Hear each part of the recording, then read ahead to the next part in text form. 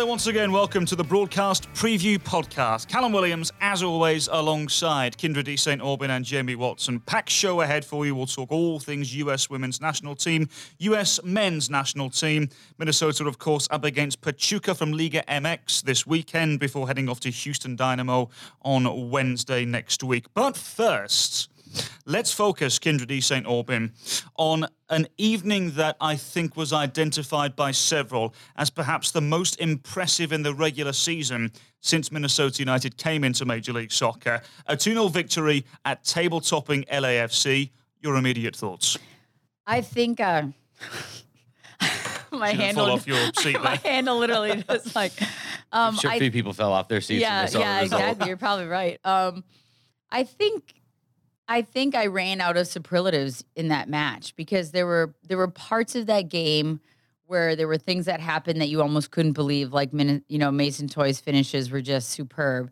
They executed, Minnesota United did, the game plan to a T. I mean, every single week, the sporting staff, the coaching staff, they draw up a game plan tactically for what they want this team to do, depending on who the opponent is.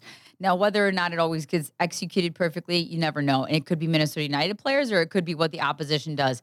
Everything that was drawn up for the game against LAFC was executed perfectly. And I can't tell you, like, I felt like during the match, I couldn't think of any more ways to describe the positives from that match and the way they executed that game. They were dominated in every statistical category, which we knew was going to happen. Adrian Heath knew that was going to happen. They know that. But if you want to beat teams like that, and particularly on the road with that kind of a roster that LAFC has, even though they didn't have Carlos Vela, you've got to draw up a game plan like that. And I don't care what the opposing coach says. Bob Bradley or, Jill Ellison, they faced it a couple years ago in the Olympics with Sweden and saying they parked the bus. You got to do what you got to do to win the game. Yeah. And you still got to capitalize on your chances. And that's exactly what Mason Toye did. He buried those chances. Are you going to do that every game? Maybe not, but who cares? Like, it was to perfection, so much so that I had a producer email me and say, be careful using the word incredible too much. Like, I didn't see it until after the game. But I was like, okay, I can think of a different one. I'll whip out my thesaurus and come up with a different word. But I think that's a sign that everything that Minnesota United needed to do, they did. And I think that was important. And it was a massive 3 points on the road. But now you got to follow it up with a performance at Houston. I think that is big. I think the LAFC win on the road doesn't mean as much mentally if you don't follow it up with a good performance and a 3 points at Houston. Yeah, absolutely. Couldn't agree more with that. Let's not forget as well, you mentioned there briefly, Kyndra, that there was no Carlos Vela for LAFC. But also from a Minnesota United point of view, Jamie, there was no Ozzy Alonso. Darwin Quintero came out with an injury. How much praise do the coaching staff deserve for not only claiming the victory, but in the manner in which they did so as well and the approach tactically to the game? Well, certainly you can't really replace Ozzy Alonso, but you can game plan to not have him in the lineup, and they did just that. And everything that Kyndra says, it's going to be an echo of that, with the caveat of saying that on the day it came off to perfection. But I think you also have to realize that you can't expect to do this every single time. And when LAFC come to Allianz Field on September 29th, I would be shocked if we saw the same game plan, simply because this is credit where credit's due to a team that hadn't lost at home in MLS play at Banc of California Stadium, who's arguably maybe the best MLS team ever assembled. I think they will go on. I think they will break the record for most amount of points in a game, in a season, this season. But I think it's to be noted that it comes down to this wonderful game plan that was put in place that was defended so well. Goalkeeping was spectacular. The back line, the back three, and the back five at times were spectacular because one goal for LAFC early on undoes all of that game plan until you can go and chase the game, equalize, maybe revert back to that formation, maybe tweak it, however it does. But because the defending was so good in the first 25 minutes, then you get the breakout with Mason Toye. He gets the first goal. Then he gets the second goal in quick succession. It came off perfectly on the night. It's not something that I think you could replicate every time, but I think there is, I said this in the broadcast, I think there is a blueprint now for a way that you can beat LAFC because Minnesota United and the staff understood that if you can defend well and absorb pressure and break out, there are times LAFC, because their outside backs get so high, In this instance, it was Blackman. Sometimes it's Beitashour at right back, and on the left side, it's been Jordan Harvey. When they get so involved and so into the attack, it also just leaves a 2-on-2 at the back sometimes. That's ideal for any forward at this level. Again, no matter who you are, because there's so much space, there's so much time to work with. And if you can create something like they did, a moment of brilliance from Mason Toye from a tight angle, and then one where he bangs it from 25 out with his quote-unquote weaker foot. I mean, you got everything, all the stars aligned on the day. LAFC certainly missed some chances that on other days they've been scoring proficiently with.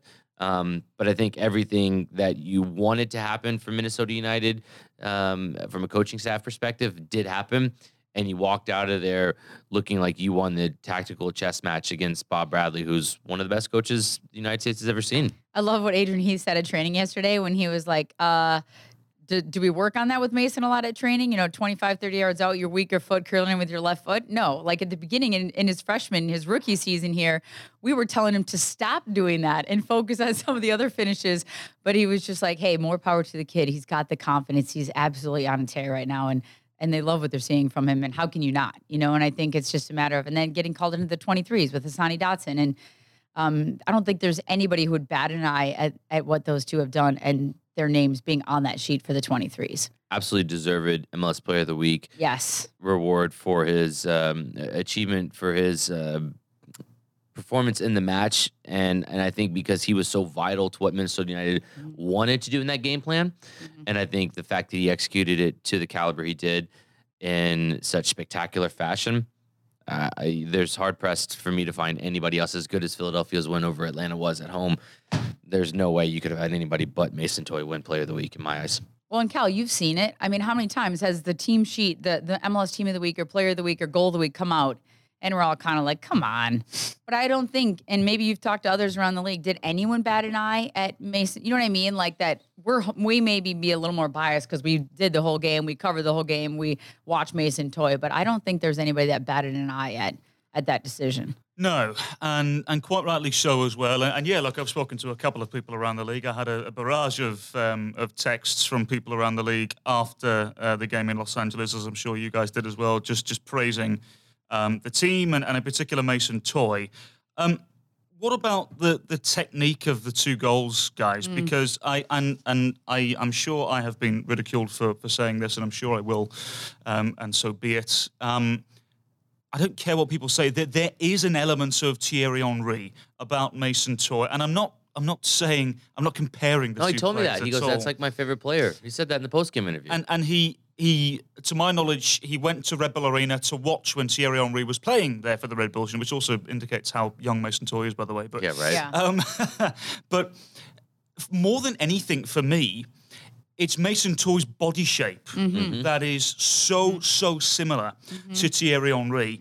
And if you look at the two goals that he scored, the first one for me when I first really saw it was the goal against the Portland Timbers in the Open Cup semi-final.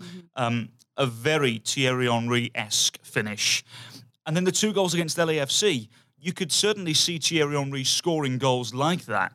Not a bad person to look up to.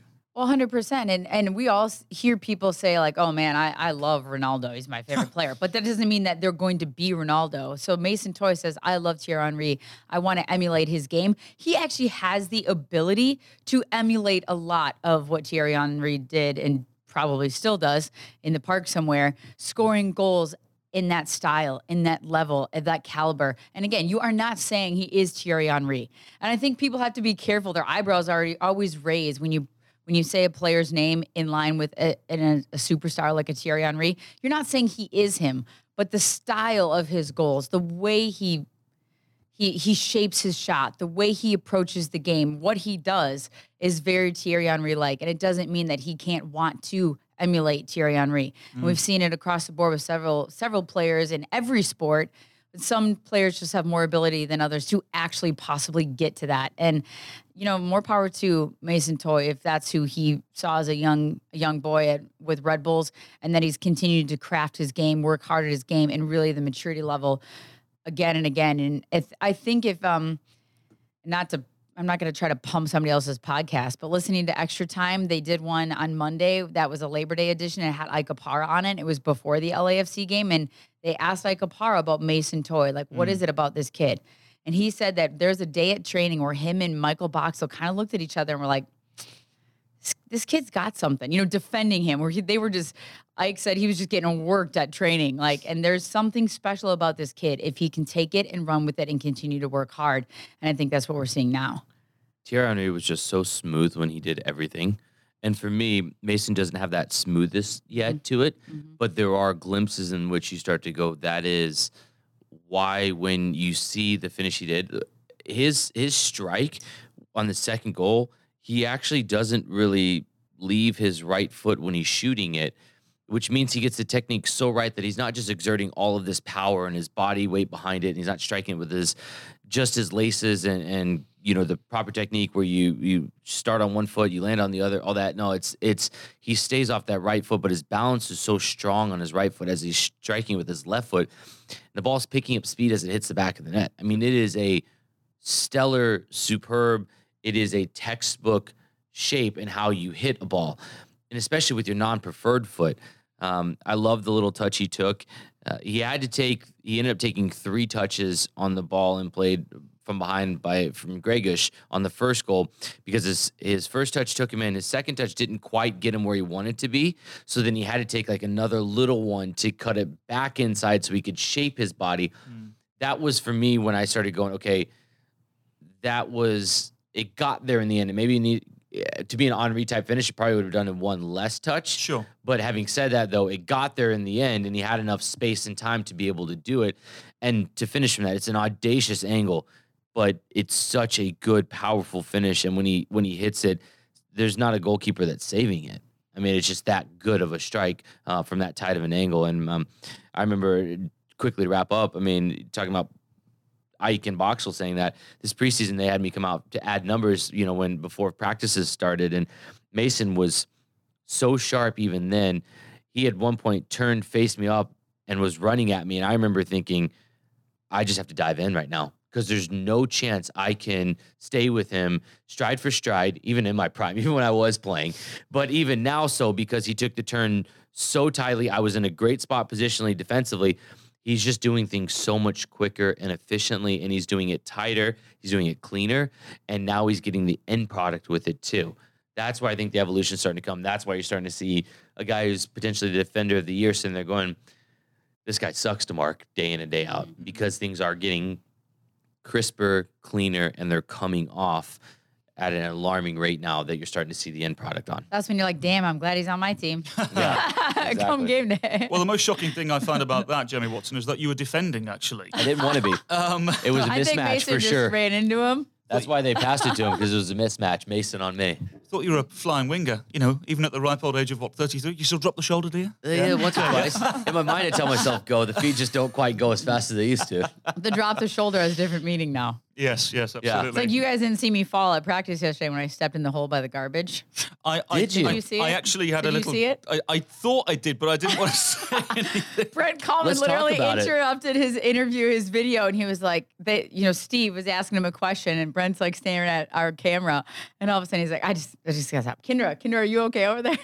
I legitimately just flat out rolled my ankle in a hole, hoping nobody saw. 4 to 6 weeks for sure now at this point. Brent for sure thought I had fainted because my knees buckled and collapsed, and it was great. I want to faint when I see Brent Thank Coleman's God arms no in one- those sleeveless jerseys. Guy's a Well, machine. Anyways, I that's a missed it. podcast for another. I missed it. But what I am going to say is I'm going to assume it was a yellow card for diving. Yeah. But, Oh yeah, that for would sure. be the first. But this time I didn't have an excuse. I wasn't wearing heels. Oh, there you go. Sometimes that happens to me in the booth, but I have heels on. Cal has that problem all the time too. All the time. So let's just talk about the second goal from Mason Toye as well. The first goal, Jamie, you correct in saying 1 or 2 touches too many. I thought the third touch, he's done a little bit too much here, and then he executes a fabulous finish. The second goal, Kendra, you can tell when he's lining up, I'm thinking, don't. Well, why are you doing this? I think it was Darwin who was just ahead of him. Yes. And my words, he gave it everything and more, and he hit the living daylights out of it, didn't he? And it was like somehow, and the little bit of and I'm going to give Darwin a little bit of credit here because I do think him continuing that run into that space made the defender kind of guess, should I step to the ball or not? And created that little window of opening there for Mason Toye to take that touch. And we all know Mason Toye is not lacking confidence. He's not afraid to take those kind of shots. It's just usually we see it in training and not necessarily in a game. But I mean, there wasn't a thing that you would change about anything that he did on that shot, in my opinion. And even the first one, it was a little bit awkward. The angle was a little bit much. And you think about the very, very first chance he had in that match early when he had the goalkeeper out on the edge of the 18 trying to defend, and you've got two defenders for LAFC back on the line, and we're all thinking, why isn't Mason Toye shooting this shot? I think he made up for it with those 2 goals. And that second goal was an absolute beauty. And that is the one Adrian Heath kept talking about, saying, we don't work on this in training. This isn't what we want him to be doing, but if he's going to do that and he's going to put it in the right spot, have at it. Have at it, son. Kind of like Hassani Dotson and some of the strikes he's had when he stepped up. So, I mean, I wouldn't change a thing about what Mason Toye did in that. And I think that when you see what you see on the training ground come to fruition in a game, then it's like this moment of just absolute elation. And there wasn't one thing. I mean, we were up in the booth and we're just going, it's like you're speechless. How do you even react to that? And it's at LAFC. It's in front of the 3-2-5-2. Nothing I would change about that goal, and just hope that, he does it a few more times for Minnesota United. And no doubt Mason Toye, quite rightly so, gained all the headlines. Yep. But credit where credit's due as well. I thought at the other end of the field, Vito Mannone made the saves required on more than the odd occasion. I thought the 3 centre-halves were fabulous. And one player that's hardly had a mention at all, who I think is more than deserving of, is Lawrence Olum, because I can't remember, Jamie, him giving the ball away at all. No, and I think that's why Adrian Heath called on his number in that spot. And I think that was certainly a decision that was made with the thought that Lawrence can make the right decision under pressure in the middle of the field more often than not, and almost every time, really. And I think he did that, and I think he broke up a lot of plays. I think that he did a wonderful job of putting himself in the position to make the play look simple and more easy than it actually was. And I think that's what you get with Lawrence Olum. That's why Adrian Heath wanted to sign him, even at 34 years old. Now he's 35, because he knows that there's an element of trust. And when you want to change the formation up, you're making these drastic plans to try to go in and execute a way where no one else has been able to do something different and get 3 points from. Lawrence was able to solidify that spot that Ozzie Alonso would have been in there. And he put himself expertly in those spots. Won't get the credit he deserves because he put himself in so many of the right spots so many times that it looked like an easy play, when really it wasn't. There was a lot more that went into it. But obviously the 3 guys behind him were fantastic. Brent Kallman came in after not having played several weeks on, and he put himself in spot time after time to make the right clearance, to make the right, saving tackle. Vito Mannone had ridiculous saves. The first goal actually doesn't happen if Vito doesn't make a save on Atuesta literally seconds before. And then Brent Kallman clears it before there's a follow-up chance inside the box. Mohamed Tarak clears down the line, curls it to keep it in bounds, doesn't just kick it anywhere, stays bound, and that's when Mason does his brilliant bit on at the midfield stripe and combines with Jan and runs on from there. So, I mean, it really was indicative of how the rest of the game played out, that first goal, because it really showed that defense turned to offense quickly in transition, and the defense was 100% reliable on the day, and then it ends up with Mason Toye's moments of brilliance. Some really impressive stuff from Minnesota United. One of you guys, I can't remember who it was, sparked something in my head, so I'm going to ask you this now, just because why not? Best team we've ever seen in Major League Soccer. LAFC have been identified as potentially being that this season. It was also said last year with Atlanta United, as it was the previous year with Toronto FC.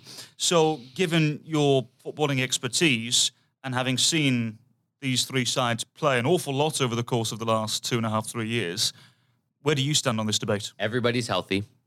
Everybody Yes. Hypothetically. Yep. Go ahead, Kendra. You got I would actually say LAFC. I think they're the most complete, balanced team. And yes, Carlos Vela, 22 goals, 15 assists, some like absurd numbers that he has right now. Or no, is it 27? 27, yes. 27 goals. 15, yeah. I don't want to shortchange him here. 27 goals, 15 assists. I mean, it's clearly there's an element there, but he's giving the 15 assists have to go to somebody. So I think from an aspect of just balance and all across the board and depth of that team, I would give it to LAFC. And I think every team has had their special players. Sebastian Javinko for TFC. We all know Atlanta United, Joseph Martinez, and now El Morón is gone.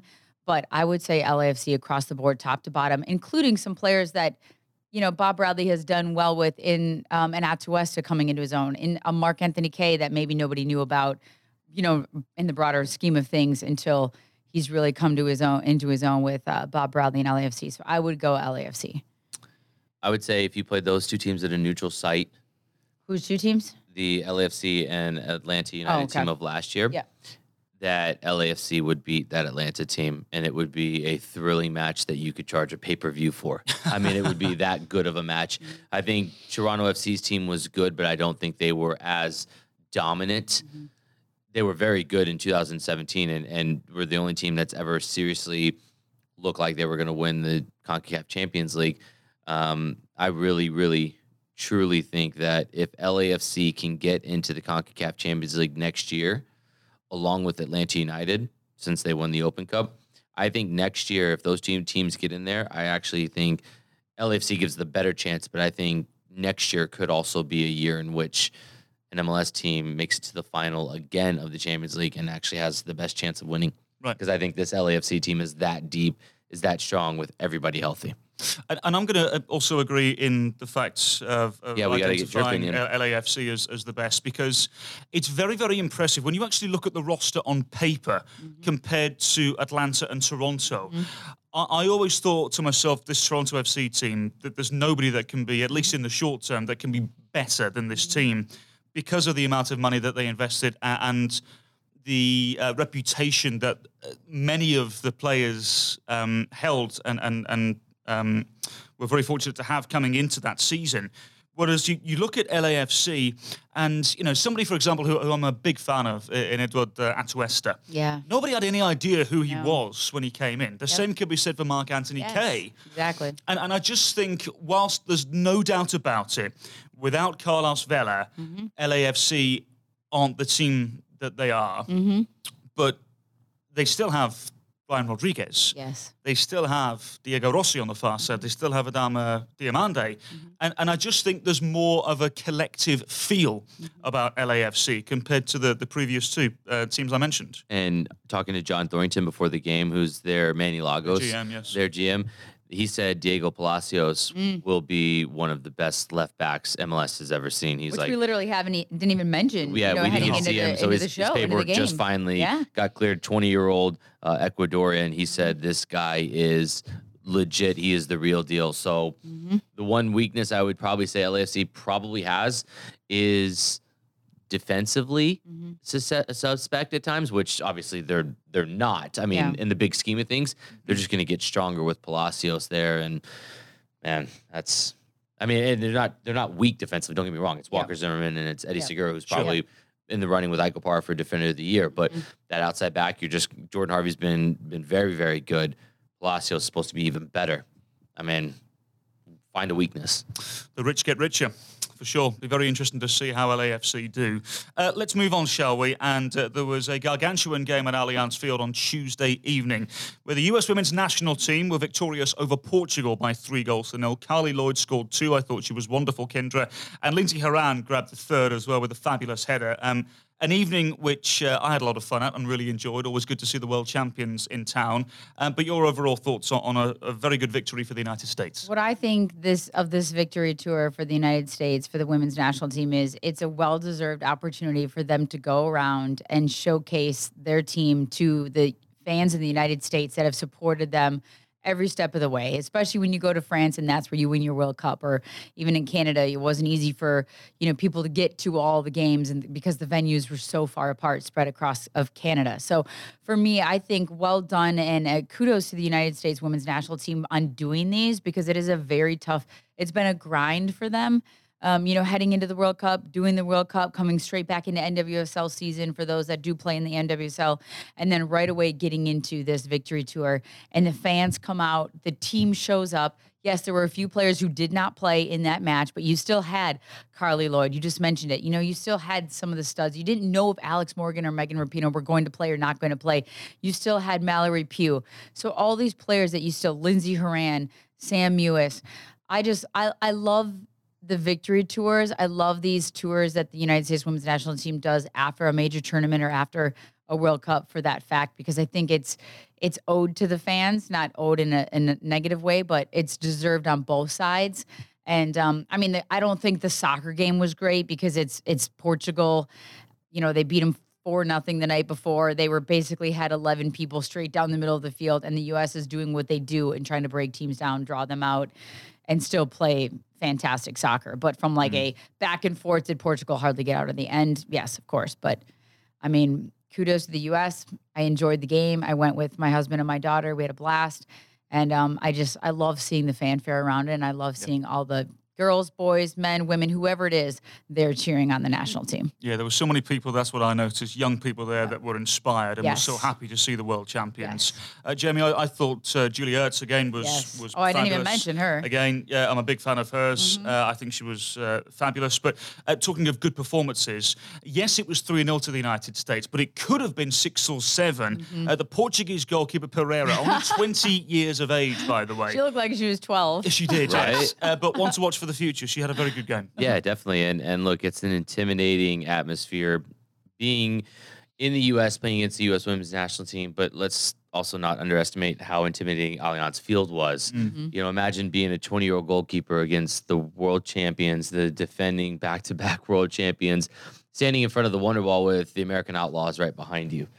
You know what I mean? That's those. They talk about gaining experience. That's an experience right there. It may not have been a very pleasant one for Pereira, but I think that should be better off for it. And I think that the entire Portuguese team gave a good account for themselves. Look, they're outmatched clearly, as is just about every other team in the world with the U.S. women's national team right now.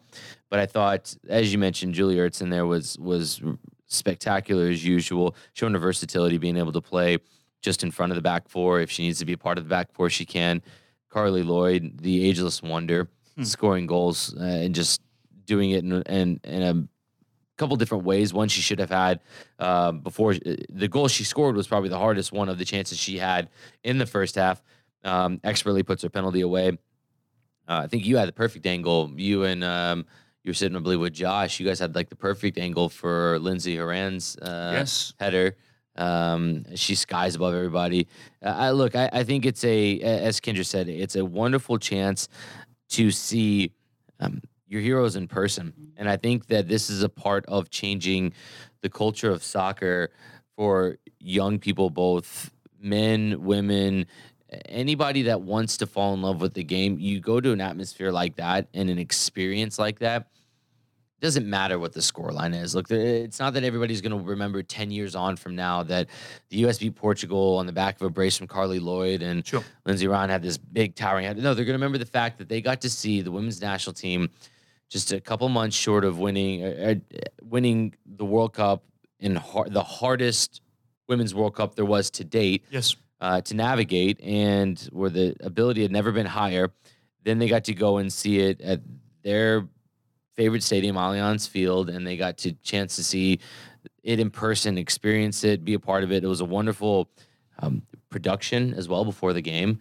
I thought that was really cool with the unfurling of the stars and everything, and the tifo that paid homage to Prince and everything. I mean, it was as wonderful of a atmosphere and experience as it was a result in a game, performance-wise from the women's national team. And I think that it just goes to show, whether it's the women's team or the men's team, having a game at Allianz Field really, truly can be one of the best places that the U.S. national team, men and women, can have games at going forward. Another great account for itself, Allianz Field, and the fans and supporters that showed. Yeah. Well, and congrats and kudos to the staff that worked the game for Minnesota United, part of it, because we got an all-staff email from U.S. Soccer basically that was forwarded on to us that they had never been to a brand new stadium that was as well done and thought out as meaning the people that were Well-operated, well yeah. operated, Yes. that the people that were handling it, and if a snafu came about, they immediately, was resolved. So I mean, kudos to the entire staff at Allianz Field that worked that game, which is a lot of and majority of Minnesota United employees. So, because that's a big undertaking in the midst of a crazy season and a schedule that we've had. I suspect US soccer will return to Allianz Yes, Field at absolutely. some stage. Sooner rather than later. Before we talk about the men, Kendra, a little whisper and rumour on the interwebs that Phil Neville, the manager of the England national team, has been linked with the US women's national team job. Wow. Not for me, in my opinion. Yes, England had a good World Cup, and I'm not saying this because I want to. I don't want to lose Phil Neville. I'm just saying I don't think he would be the right choice. But I will bow to your superior knowledge here. We have spoken on this podcast before. I think we're all in favour of Lauren Harvey, perhaps being given an opportunity. That a couple of other names have been mentioned, but Phil Neville. Well, and I've spoken to a few people about who is going to fill the shoes of Jill Ellis. And now with this new GM role with Kate Markgraf taking over in that role, formerly Kate Sobrero of the U.S. Women's National Team, I think it's going to be a tall task. And I think that I had not heard Phil Neville. And in fact, I was just watching a highlight of him coaching the other day, the women's national team, and Gloria Stanway had a beautiful goal, the young player for England, in their match the other day. And I don't know. I mean, to me, it's more about what does Phil Neville want to do? I mean, everyone has kind of said he took this job, was given this job with the England women's national team, kind of out of nowhere. Nobody had heard his name. Yeah. He had never been the head coach of anything before. Now he's the head coach of a women's team, and everyone felt like he was using the women's national team in a World Cup as a stepping stone for a different men's head coaching job along the way. So I don't know that he's the right choice or the wrong choice. I did not hear anything but positives from the England camp when he was the national team coach once he took over. But it's going to be interesting to see the interviews that do take place. I don't know that I honestly can't say whether he's the right choice or not. But honestly, outside of the name we've mentioned, and Laura Harvey, I don't even have a clue who else they're looking at in the sense that who would be capable of filling that role? I don't know. I mean, and they've tried before taking 17s and 20s and 23 coaches and putting them into that position and seeing if they're ready, and it doesn't seem to happen because no one seems to translate from kind of the youth systems into the head team. But I liked Phil Neville when we chatted with him for the World Cup. I thought he had a good message. You talk to anybody who played for England, they seem to enjoy his style and his tactics and his motivating side of things, that he coaches women really well. I don't know.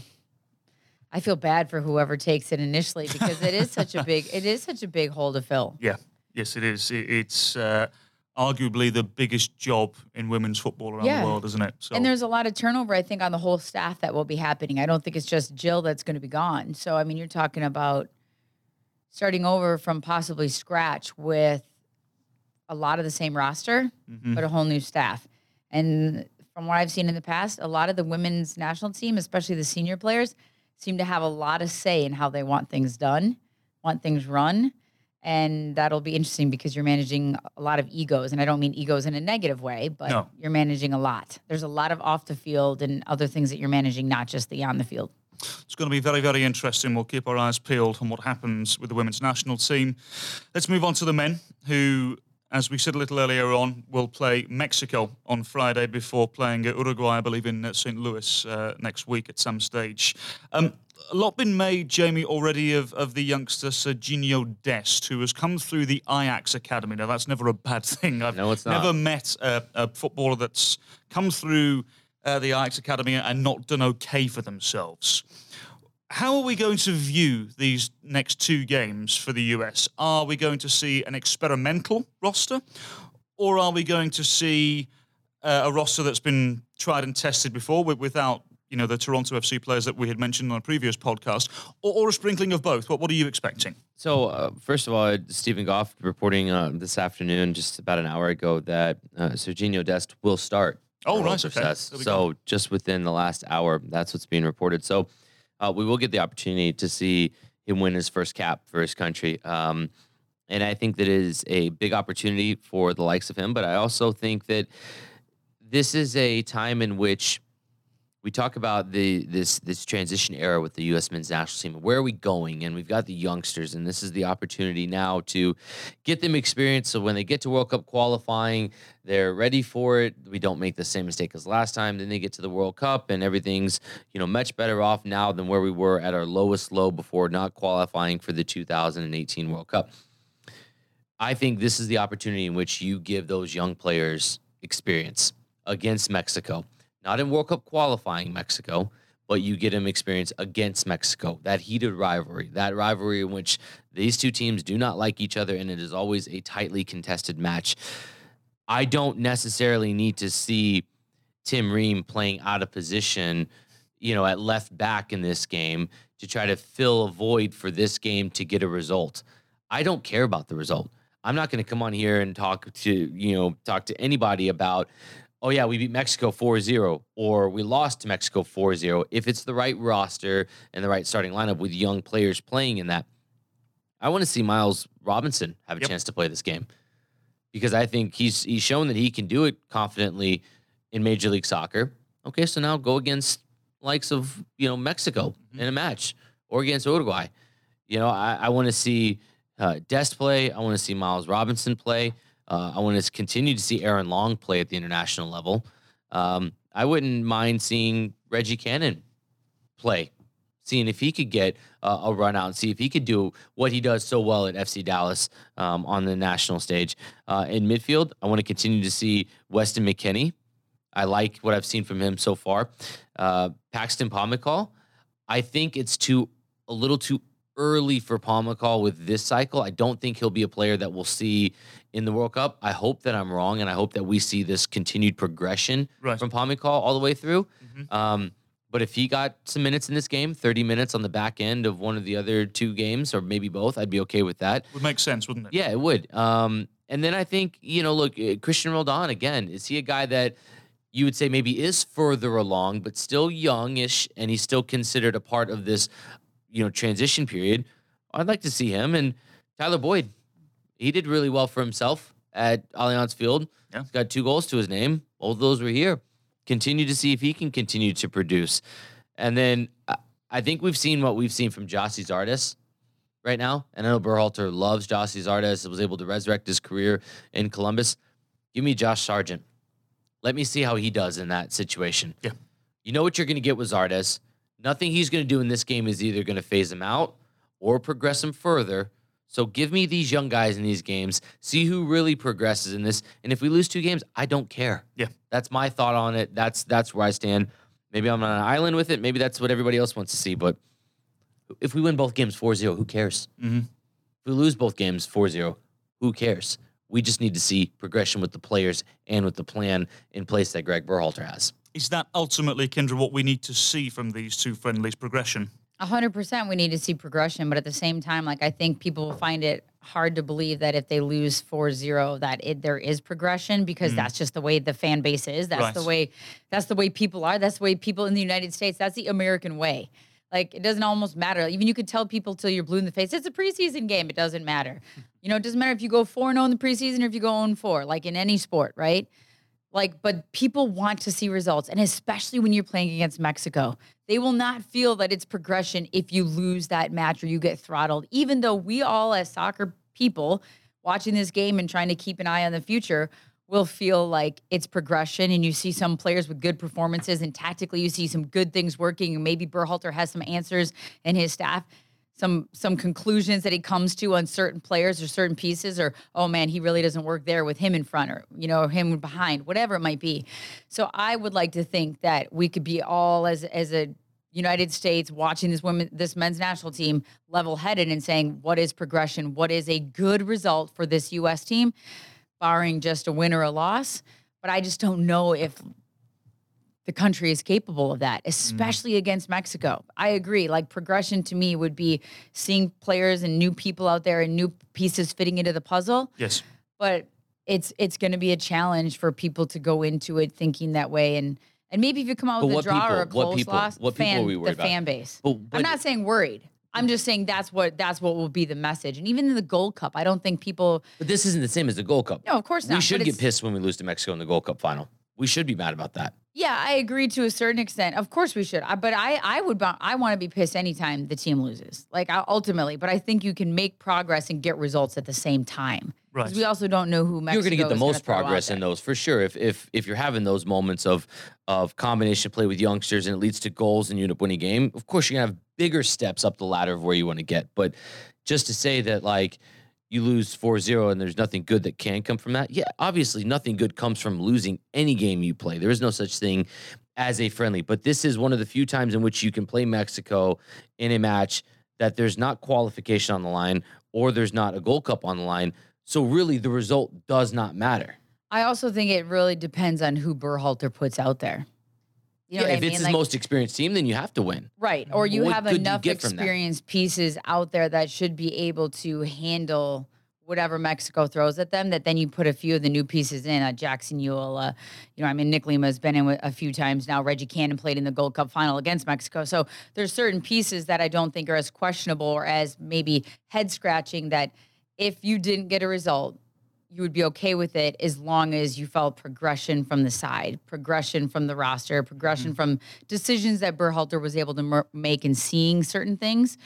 But if you have some of your regulars out there, some of your veteran players and some of your players that should be able to carry a lot of the load and then just a few of the others sprinkled in and you get crushed for nothing, then I would be a little bit more concerned. So let me ask you this, both of you. A game against Mexico on Friday evening and you have a mixture of players earning their first cap, a couple of players that are earning maybe their third or fourth cap, and one or two veterans, and the US lose 2-0. Is that progression? How is that viewed? Well, I mean,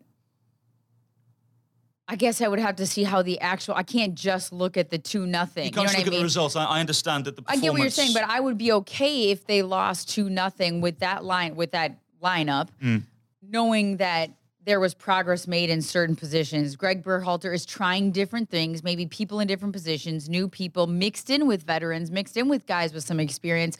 And how do these pieces to the puzzle fit? Like, then I would be okay with that if, like, you felt that there was something that he found, some answers he found from that group, positively or negative, going forward into that next step. But we've talked about this before, too. Like, the time is short until all of a sudden they do start needing to get results. So Greg Berhalter, try these different things. Absolutely.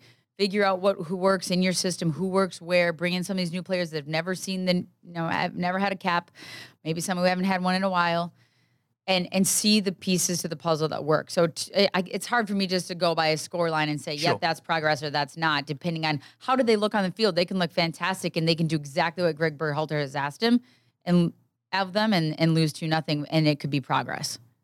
They could get crushed, and they don't do anything that Berhalter wants to see from them, and it looks like a total mess. Do you still get some answers? Probably, but I just don't know that. I think it just depends on how the game looks. Well, I think that what I will say to that is Kendra is right in the sense of it is impossible to just look at it from a score line, because I think that is the blind nature in which we're trying to avoid having that look at it. And I know you were throwing this out to spark the conversation. You've done brilliantly with that, because we can't simply just look at did we win or did we not win anymore. Yes. We are so much further beyond that that now you have to say, are we better off because we now have a look in now this big pool of young players, we now get an idea of which players can survive at this level and can thrive and can actually contribute and actually be a part of this group going forward, and which players simply can't cut it. I'd rather see Corey Baird play right now than Gyasi Zardes, because if Corey Baird can play at that level, at the international level, that's fine. I don't need to see Gyasi. I don't need to see Tim Reed necessarily. I don't necessarily need to see, John Brooks has played in a World Cup. Yeah. You know what you're going to get with John Brooks, right? Can Walker Zimmerman do it at an international level against Chucky Lozano? You know what I mean? Can they be smart and can they make sure that, is Miles Robinson able to read the game at the international speed of play? Yes. If we lose 2-0, but we figured out, hey, by the way, we were completely outmatched, but we had a good enough team on the day with young players that made it to where we only lost 2-0 because they were smart enough to thwart a lot of attacks. They were able to solve a lot of problems. You could learn so much more from this game in a losing fashion than you could in a winning fashion, because we could roll out the most veteran team that we have, win the game, and be no better off for it than where we are right now. So what is the point of having these games where there's no competition on the line if you don't get experience for this young generation that's going to carry on into the 2022 World Cup and the 2026 World Cup here in the United States? That should be your goal of wanting to really, really win, is that 2026 World Cup. I just think that Berhalter is going to try to find a balance, because even in the starting 11, because it's not fair if you throw out all youngsters who have zero experience. What's how is that fair though at the international level? No, not fair, but how do you truly assess a C team meaning like they don't have any experience against the first team from Mexico? Is that really fair to those players? Is that a true evaluation of that player? Yes, it You is, think because so? you can figure out, is a player going to be better with Pulisic next to him? Of course he is. Yes, he Right. is. Of He's course. definitely going to have a better, probably better off, being able to combine with a player like that. But are we really going to be able to see that player stand alone if he's next to Pulisic and he's sitting there going, well, here's my opportunity within the national team, but I'm standing next to a player that's much, much better than me, much more experienced than me. So I'm just going to pass the ball off to him and let him kind of carry the workload, try to do his moments of magic, and just feed off of that.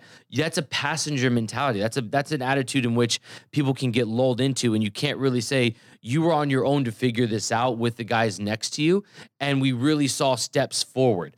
Doesn't mean you have to win the game to not see steps forward. If you put out a lineup that's your most veteran lineup or even mixed, those players are more than likely gonna hide in that setup or get hidden in that setup. But if it's all players that are going right, we've got to be in this tumultuous environment against a difficult team, trying to get a result and really show what we can do at the next level. Then put them in a group in which they all say, right, now we have to move forward together without relying on our veteran players to get us through this. Right, but there is I there disagree is to disagree. There is also an element of a couple of in inverted commas veterans here, with the likes of John Brooks, for example. So I completely agree. We know what John Brooks can Yes. do, but John Brooks is in his mid to late 20s. He's going to be involved in the next World Cup, you would assume. Yeah. So now I think you have the opportunity here of saying, right, let's see, Miles Robinson, how do you look alongside somebody who we view as the number one centre-back moving forward? Maybe it's Walker Zimmerman going in Exactly. and What about playing alongside John Brooks, because you have to understand who looks better. In my opinion, that they will have John Brooks now in all the big tournaments. We know what he can do, but maybe Greg Berhalter's thinking, who's the best player alongside him? This is why I think Weston McKennie has been brought in. We all know what Weston McKennie can do, by Yes. the way, still only 21 years of age. He will be a part of this national team for the next 10 years, providing he doesn't get any serious injuries. So is that then why Jackson Ewell has been brought in to play alongside him?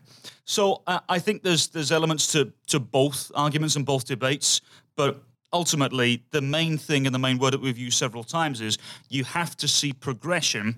I think it just depends on personally and personal preference what progression identifies as. And just to be clear, because I think I've been the most outspoken about it, so I will clear this up. I don't want a 50-50 split of veteran young players. Right. I would lean more towards 70-30. 75-20, yeah, 75-25 Yep. young players to Yes. veteran players where you do maybe pair. I love that idea, actually. And now that you say that, totally on board with that ideology of it. But then maybe you need to necessarily have those pairings that work together, maybe pair some a little bit more experienced player with a very fresh young player in there, and then have those kind of partnerships around the field. But I want more inexperience than I want experience. But you're right. It's naive to think let's go 100% one way or 100% the other way. All veterans are all inexperienced players. Right. But I would love to split it 70-30, 75-25. That's what I think. And that's exactly like the center back pairing is a perfect example because it's a key piece. It's an exact, position where you need that partnership. You need to know who's going to complement each other and work together. And so, like for me, that's what I was trying to get at. The combination of both. I just don't think it's. And I use the word fair, but you throw 11 guys who don't have any national team experience out there, I just don't think you're going to get anything from it. No, and you're right. You're absolutely right about that. I do agree with that. And if my point wasn't being articulated well enough, that's on me. I just think that you get more out of it. Just don't let it happen again.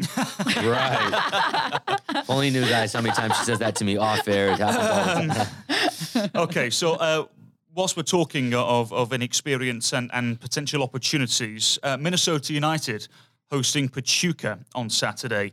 And it's already been identified that Thomas Chacon will be starting. 19 years of age. This is the new young designated player for Minnesota United.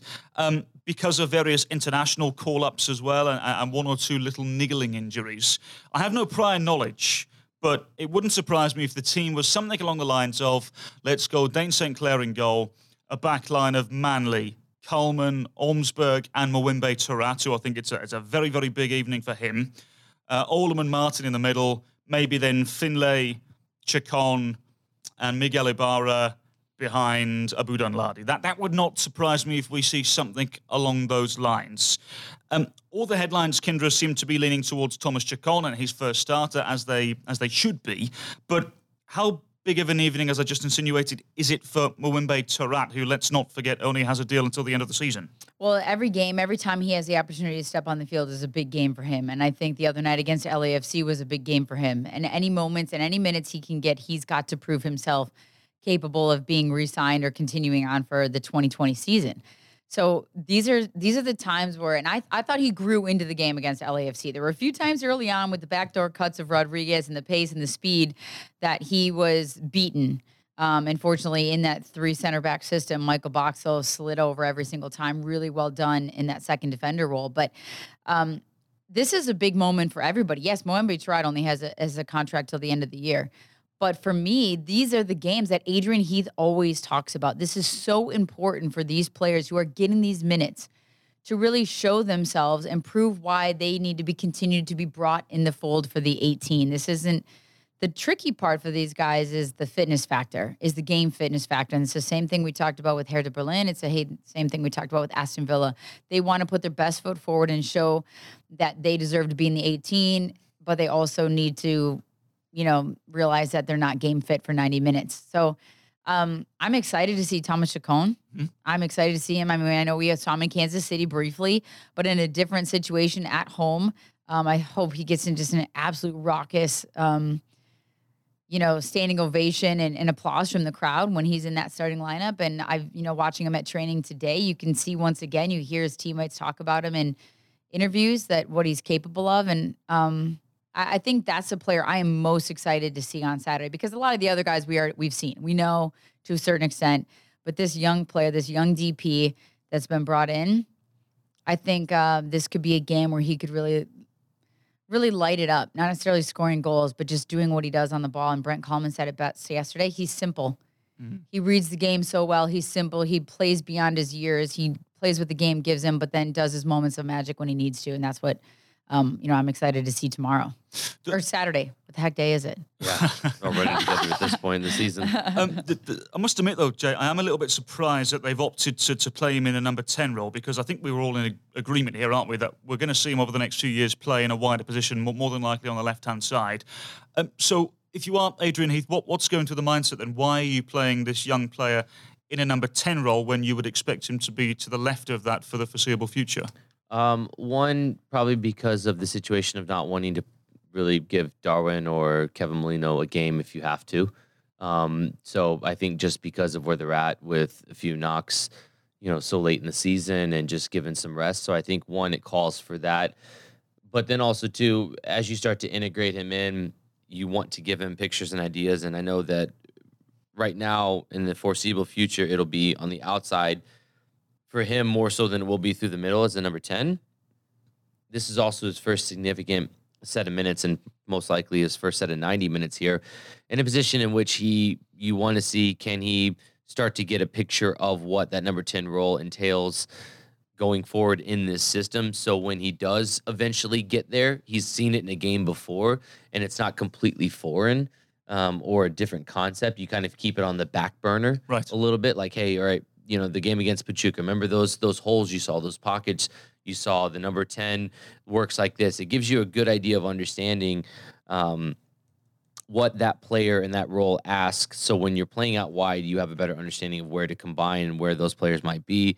I think it's probably more 60 to 70% simply because of the lack of bodies. Right. But also there is an added benefit to that of him understanding what it is to play that role and not just say, right, you're not going to see the light of day at the number 10 role for, 2 years until you get a little bit older and the roster takes shape to where there is, a need for you to switch over to the number 10. The more positions you play throughout your career, and especially in that front three, the more understanding you have, the easier it is to combine with those players, because when you've seen it firsthand, it's easier to understand in the midst of a game when there's not much time to think. That person should be here in this moment in that 10 spot because I've been there, so I should know to pass it here and then move there. It just helps out with your overall awareness playing within Adrian Heath's system when you do get a chance to actually do it in a game setting. Yeah, really looking forward to seeing Thomas Chacon's first start for Minnesota United. 7 p.m. that game kicks off on Saturday, and for those of you that can't make it to Allianz Field, we will be providing a stream on mnufc.com as well. Before we wrap things up then, Minnesota United then back in action quickly away to Houston Dynamo on Wednesday. Kyndra St. Aubin, a bit of an indifferent season for the Dynamo, I think it's safe to say. What should we expect from Minnesota next Wednesday? A win, 3 points. Minnesota United. I mean, there's a reason why Chase Gasper will be, left out of the starting lineup for 2 straight games. LAFC. I mean, obviously we talked about the cautions, but and against Pachuca, I'm assuming he won't be in the lineup. But we never know, or in the 18, whatever. But I mean, there's an element of pressure on every single match, and this is a road game where you can get 3 points. Houston is very good at home, terrible on the road. They're good at home because of the weather. It's supposed to be 95 degrees and humid. So that is their bread and butter. That is why they get, I think, as many victories as they have gotten over the past few years there in Houston. Joe, I can't wait for that, by the way. Yeah, exactly. Minnesota United cannot expect anything less, in my opinion, than 3 points on the road at a Houston team that has struggled, has fired their head coach, has not gotten a little boost and a bump from a changing of the guard from a head coaching standpoint. I don't know what the latest is on Mauro Manotas. I don't know. Did I miss something on that? Well, he'll be staying at least till the end of the season. Okay. But even if he knows that he's on his way out or whatever, Alberth Elise, Kyoto, there's been all these crazy kind of, it seems like people just are unhappy there. When I speak to people in the Houston market that cover soccer, they just seem to think that it's a mess. It's kind of a mess, and they need to right the ship. So 3 points for Minnesota United. They're in 10th right now, Houston is. And they should expect absolutely nothing less than 3 points on the road at Houston. After victory in Los Angeles, no doubt, Jamie, it gives Minnesota United the tiniest bit of breathing space. But is Kyndra right? Is a victory the absolute expectation? I have a different opinion. I think that it's not 3 points or bust, just simply because everything that you said, 95, humid, away at Houston, one of the best teams over the last 3, 4, 5 years at home, 7 wins this season at home right now, only 3 losses, but also a team in which they know this is essentially the game that decides which way the rest of their season goes, because they've already played 28 games. So they now have 6 games left, and they're sitting 11 points out of a playoff spot right now. It's a must win for them, isn't it? It is an absolute must win for them. So I think that you can expect everything to be said to them that the playoffs essentially for them starts now. Vancouver's been eliminated on 27 points. They're on 31 points. Now, of course, Vancouver's played 2 more games. It's not mathematically impossible. But I think if you're Minnesota United, do they feel that they have the ability to go get 3 points there? Yes. Do I say it's absolutely 3 points or no?